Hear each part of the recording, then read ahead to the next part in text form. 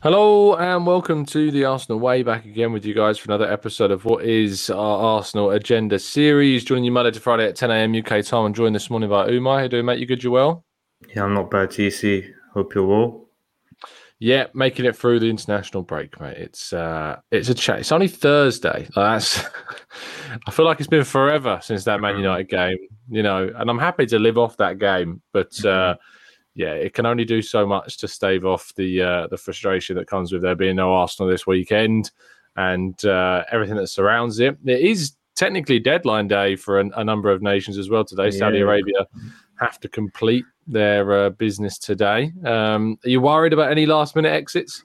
No, to be honest, and it makes a change because this time last week I was sat here saying to you, I think Emil Smith Rowe might depart. I'm worried about Mm. Gabriel, but it's funny how things change in football. So now I don't expect a big departure. Nicolas Pepe, obviously, he's one to watch. There's been links with a few clubs in Saudi Arabia. Obviously, there's links with a few clubs in Turkey in the past few days. So hopefully that can materialize for both Pepe's sake and Arsenal's sake. But no, I don't expect any big departures. Yeah, me neither. I'm not. We're not expecting to see any major kind of issues for Arsenal transfer wise. There is expectations that there might be an exit of Nicolas Pepe before the windows close. There's a couple of Turkish sides interested, Trabzonspor and Besiktas, both in negotiations supposedly with Arsenal over a move for the player. It could see Arsenal gain, well, around £10 million with a £2 million fee, and then obviously the rest in wages that Arsenal would save over the course of this season because he's on a staggeringly high wage, around £140,000 per week. And I think that's probably been Neymar the biggest stumbling blocking moving him on, is that there's seemingly a reluctance to see that wage drop from playing at a club like Arsenal. Yeah, definitely. I think at the end of the day, he's in a comfortable position. Mm. I think he knows that he's going to buy this time. He's going to wait for the right move if that does come, and he's not going to make a decision which, in all essence, really affects his long-term future. Obviously, you've just spoken about the fact that he's on about £140,000 a week. We bought him for £72 million, a hefty amount of money. So I'm still hoping and I'm still positive that Arsenal and Nicolas Pepe will find an agreement, and he will depart. But it's similar to Rob Holding. It's similar to a few of these players, Cedric, etc. There's Arsenal fans complaining last week that, oh, why have Arsenal got £1 million for Rob Holding, etc. But you also need to take into the fact that he's on hefty wages as well. I'm not sure how much. Do you know, TC, how much Rob Holding was on? I Probably think we're 50, talking about 60K. tens of thousands, 50, 60 maybe. Still a lot, though. It's still a Yeah. lot for a player that is not first choice at the club. It's not even a reserve choice. He's probably fourth, fifth choice at best.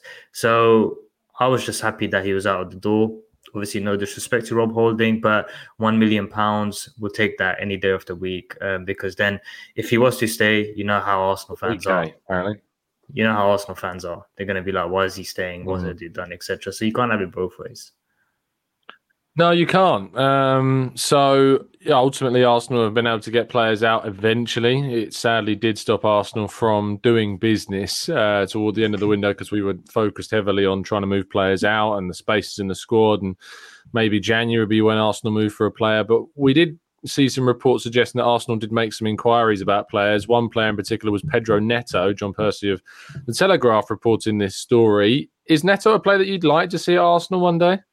I like him. I like Neto a lot. I think the only worry I had with Neto was his injuries that he sustained over the past few seasons. Obviously, he suffered that big knee injury, and you're always worried when a player suffers a knee injury whether he still has that explosiveness to his game. You've seen in the past, like Sophia Walcott, Hector Bellerin, etc.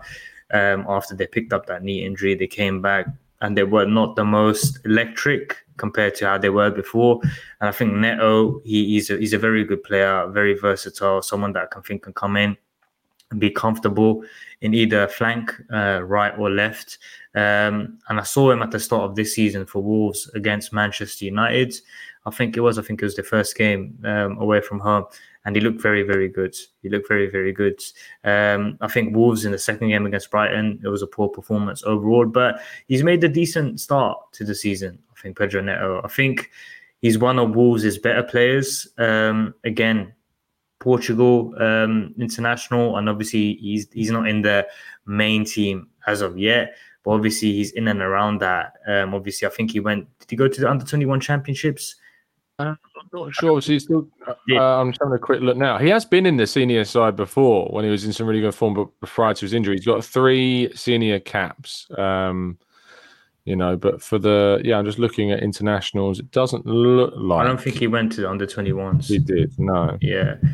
So obviously he was coming back from injury. I think probably Wolves were a bit careful with his recovery. They probably didn't want to risk him.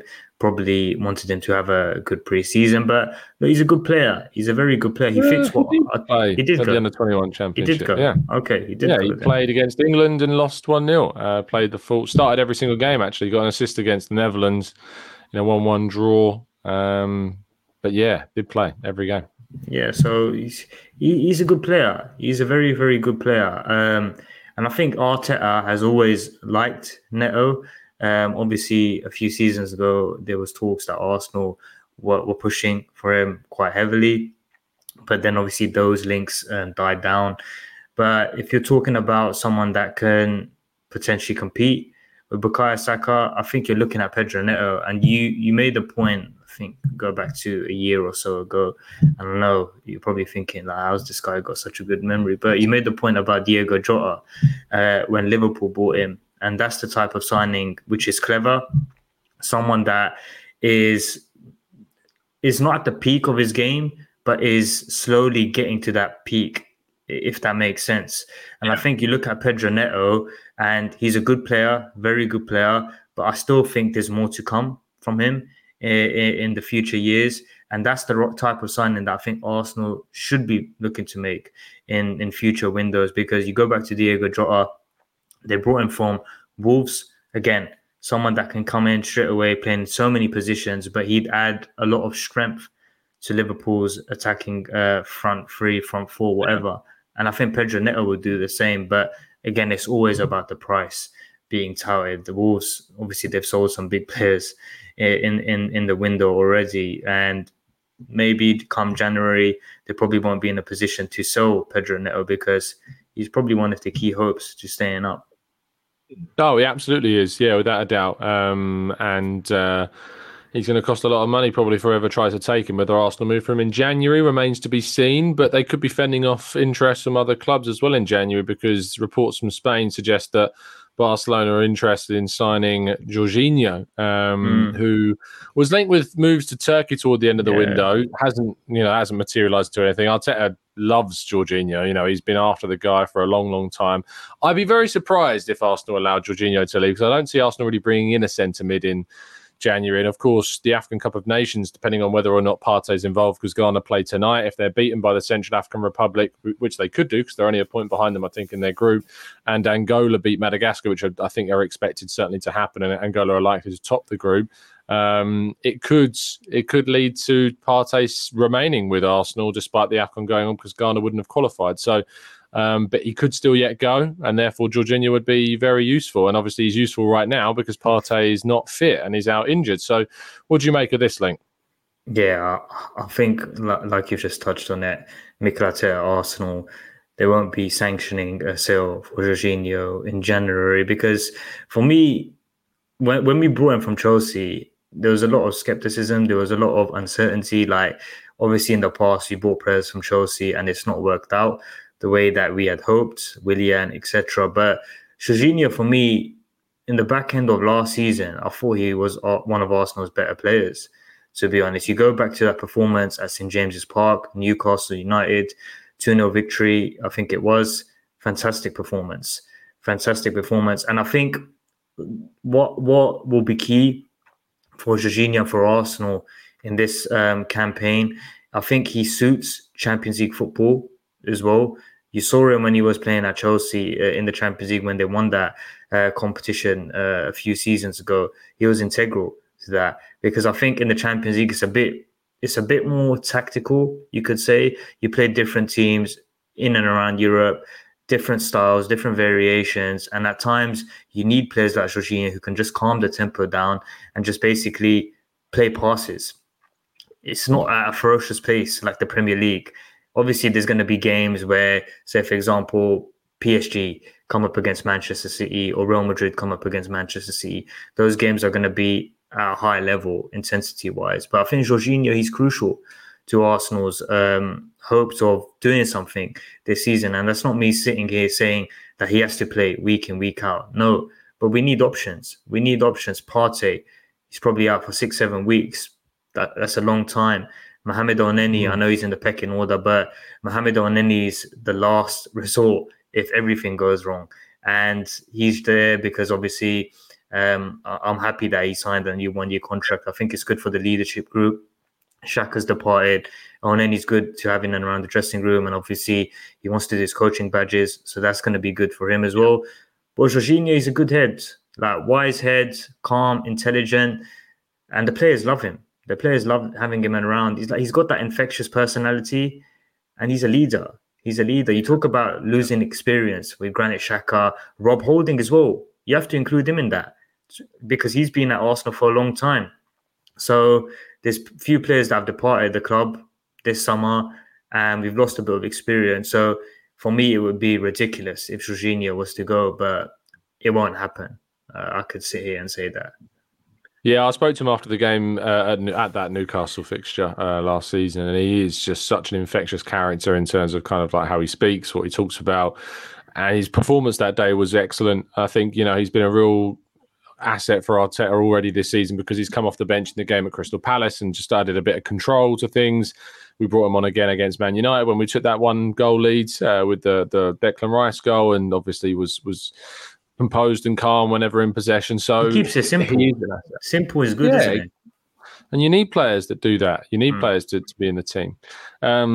He obviously isn't going to win any awards individually, unlike potentially some of our other stars, though, who have been nominated for the Ballon d'Or, which is fantastic. We'll start with the player that's been nominated not for the Ballon d'Or, but instead for the Yashin Trophy. Aaron Ramsdale is the youngest goalkeeper involved in that nomination. Has he got any chances, do you think? No, I don't think he's got a chance of winning it because he's up against some fantastic goalkeepers. But forget about... I have a horrible feeling Emi Martinez is going to win this because of the World Cup. World Cup, yeah, exactly. But I think, forget about the awards, forget about winning it. I think it's a testament to Aaron Ramsdale in the fact that he's been nominated for this award. And I think fans, Arsenal fans included, need to start respecting Aaron Ramsdale a bit more. And I know we brought in a new goalkeeper in terms of David Raya, top goalkeeper. Again, I've wanted that competition for Aaron Ramsdale because I think it's going to improve him for the upcoming years. And I just think this is going to do a lot for Aaron Ramsdale's confidence, this awards. I think he in against Manchester United, he seemed a bit, I don't know what the right word is, but he seemed a bit nervy. You go back to last season, the passes that he was playing off, they were coming off like without no hesitation. But now when I look at him, he's thinking a bit more. He's delaying his passes. And forget about the shot stopping. I think I've not really seen any mistakes. You can probably be a bit harsh. You could probably say the mistake against Fulham. Probably he could do a bit better. But again, it's a shot from Pereira that is quite lucky, if we're being honest. But he makes a great save towards the end of the game from Traore. On another day, we let that go in and we don't come away from the game with anything. So it's a testament for Aaron Ramsdale's progression as a goalkeeper. And look how far he's come. Look how far he has come. Because when we brought this guy 2 seasons ago, I think it was, the amount of abuse that he was getting on social media, or why are we signing Aaron Ramsdale for this amount of money? This is a guy that loves relegation, etc. Is he gonna better Arsenal? Is he good enough to be Arsenal's number one goalkeeper? And in the 2 years that he's been here, he has proved that he's good enough to be Arsenal's number one goalkeeper. And it's a testament, the fact that he's up for this award with the likes of fantastic goalkeepers, Onana, Emi Martinez, Courtois, top goalkeepers. Yeah. So How that's going to do great for his confidence, isn't it? What's your take on it? Yeah, without a doubt. Without a doubt. I think there's been so much talk about the idea that David Raya is going to come in and replace him, and that whether Raya should play against Everton, and that we forget actually, how good Ramsdale is. And Raya's a really important signing, and I think there's potential for him certainly to one day maybe overtake Ramsdale in that goalkeeper position. Sure, but right now Ramsdale is doing a good job. And will continue to do so, and I have no doubts about that. Arsenal had 4 nominees for the Ballon d'Or, 2 for the men's, 2 for the women's. Katie McCabe and Amanda Alstedt of Jonas Eidevall's side got nominations. It's a fantastic thing to see a brand new signing like Alstedt get a nomination. It kind of gives you an indication of the level of player that Arsenal have brought in to the team. With Leah Williamson, being injured now for so long, we needed to bring in a quality defender, and Alstedt certainly is that. She had a really good World Cup as well with Sweden. But Bukayo Saka and Martin Odegaard on the men's side have been nominated. Again, any expectations that we could see a winner? No. I think it's probably going to be between Erling Haaland and Lionel Messi, if we're being serious. But again, forget about the awards. In a few years' time, if they continue performing the way they are, they're going to be in and around this Ballon d'Or competition again for next season, season after, because what we're looking at with these 2 players is year on year, they are improving, they are getting better, they're adding more to their game, goals, assists, different contributions, and they look like they get into a stage where they're looking like complete players in a way. Look at Martin Odegaard. I still see talk that people on social media speak about the fact that he's not a big game player. And sometimes I get confused by it. I'm thinking, this is a guy who turns up in the biggest of games. He scores against the biggest of teams. And I just can't wait for him to basically be in an environment playing in the Champions League against Europe's elite. Same with Bukayo Saka. They belong on this stage. And I think they are so deserving to be nominated for this award, especially when you have the likes of Marcus Rashford, etc., not being nominated for this award. And you always hear the fact that Rashford is better than Saka, etc. But it's great. It's great. When have we been in a position as Arsenal fans that we've had so many nominations from the men's side, from the women's side, and we can sit here and say our football club is back. They're being nominated with the best players in Europe. It's been a long time, hasn't it, TC? I can't even remember the last time we had the player nominated for the Ballon d'Or. I think maybe he was nominated. Who, sorry? Ozil, I think, was Alexis. It's a long time, though. Yeah, no, I know. You're absolutely right. Yeah. And in my opinion, I think William Saliba's hard done by not getting a nomination. I think that Declan Rice will be up there. I think now. I think if he was playing for Arsenal, he might. I think there is something to be said about the club that you play for. True. In nominations for sure. So, yeah, interesting that Cristiano Ronaldo wasn't given a nomination. Interesting that Rashford wasn't given a nomination. There's someone else, I can't remember. Someone else, I don't know what team. I can't think of the other high-profile player. Is Neymar? I don't think Neymar's been nominated. I'm sure there's others. But who's your winner for the tournament, for the competition? Messi. Really? Yeah. Best player I've ever seen. And he's won. Yeah, but it's just for the last year. He's won the World Cup. The World Cup. He won Argentina the World Cup, and I know Erling Haaland had a fantastic season, treble winners, etc. And what he's done in the past season has been out of this world. But Messi leading his nation to a World Cup after how many years, especially after the first loss that they experienced against Saudi Arabia. No one expected that they would go so far into the competition. So you have to applaud it. So I'm going to go with Messi.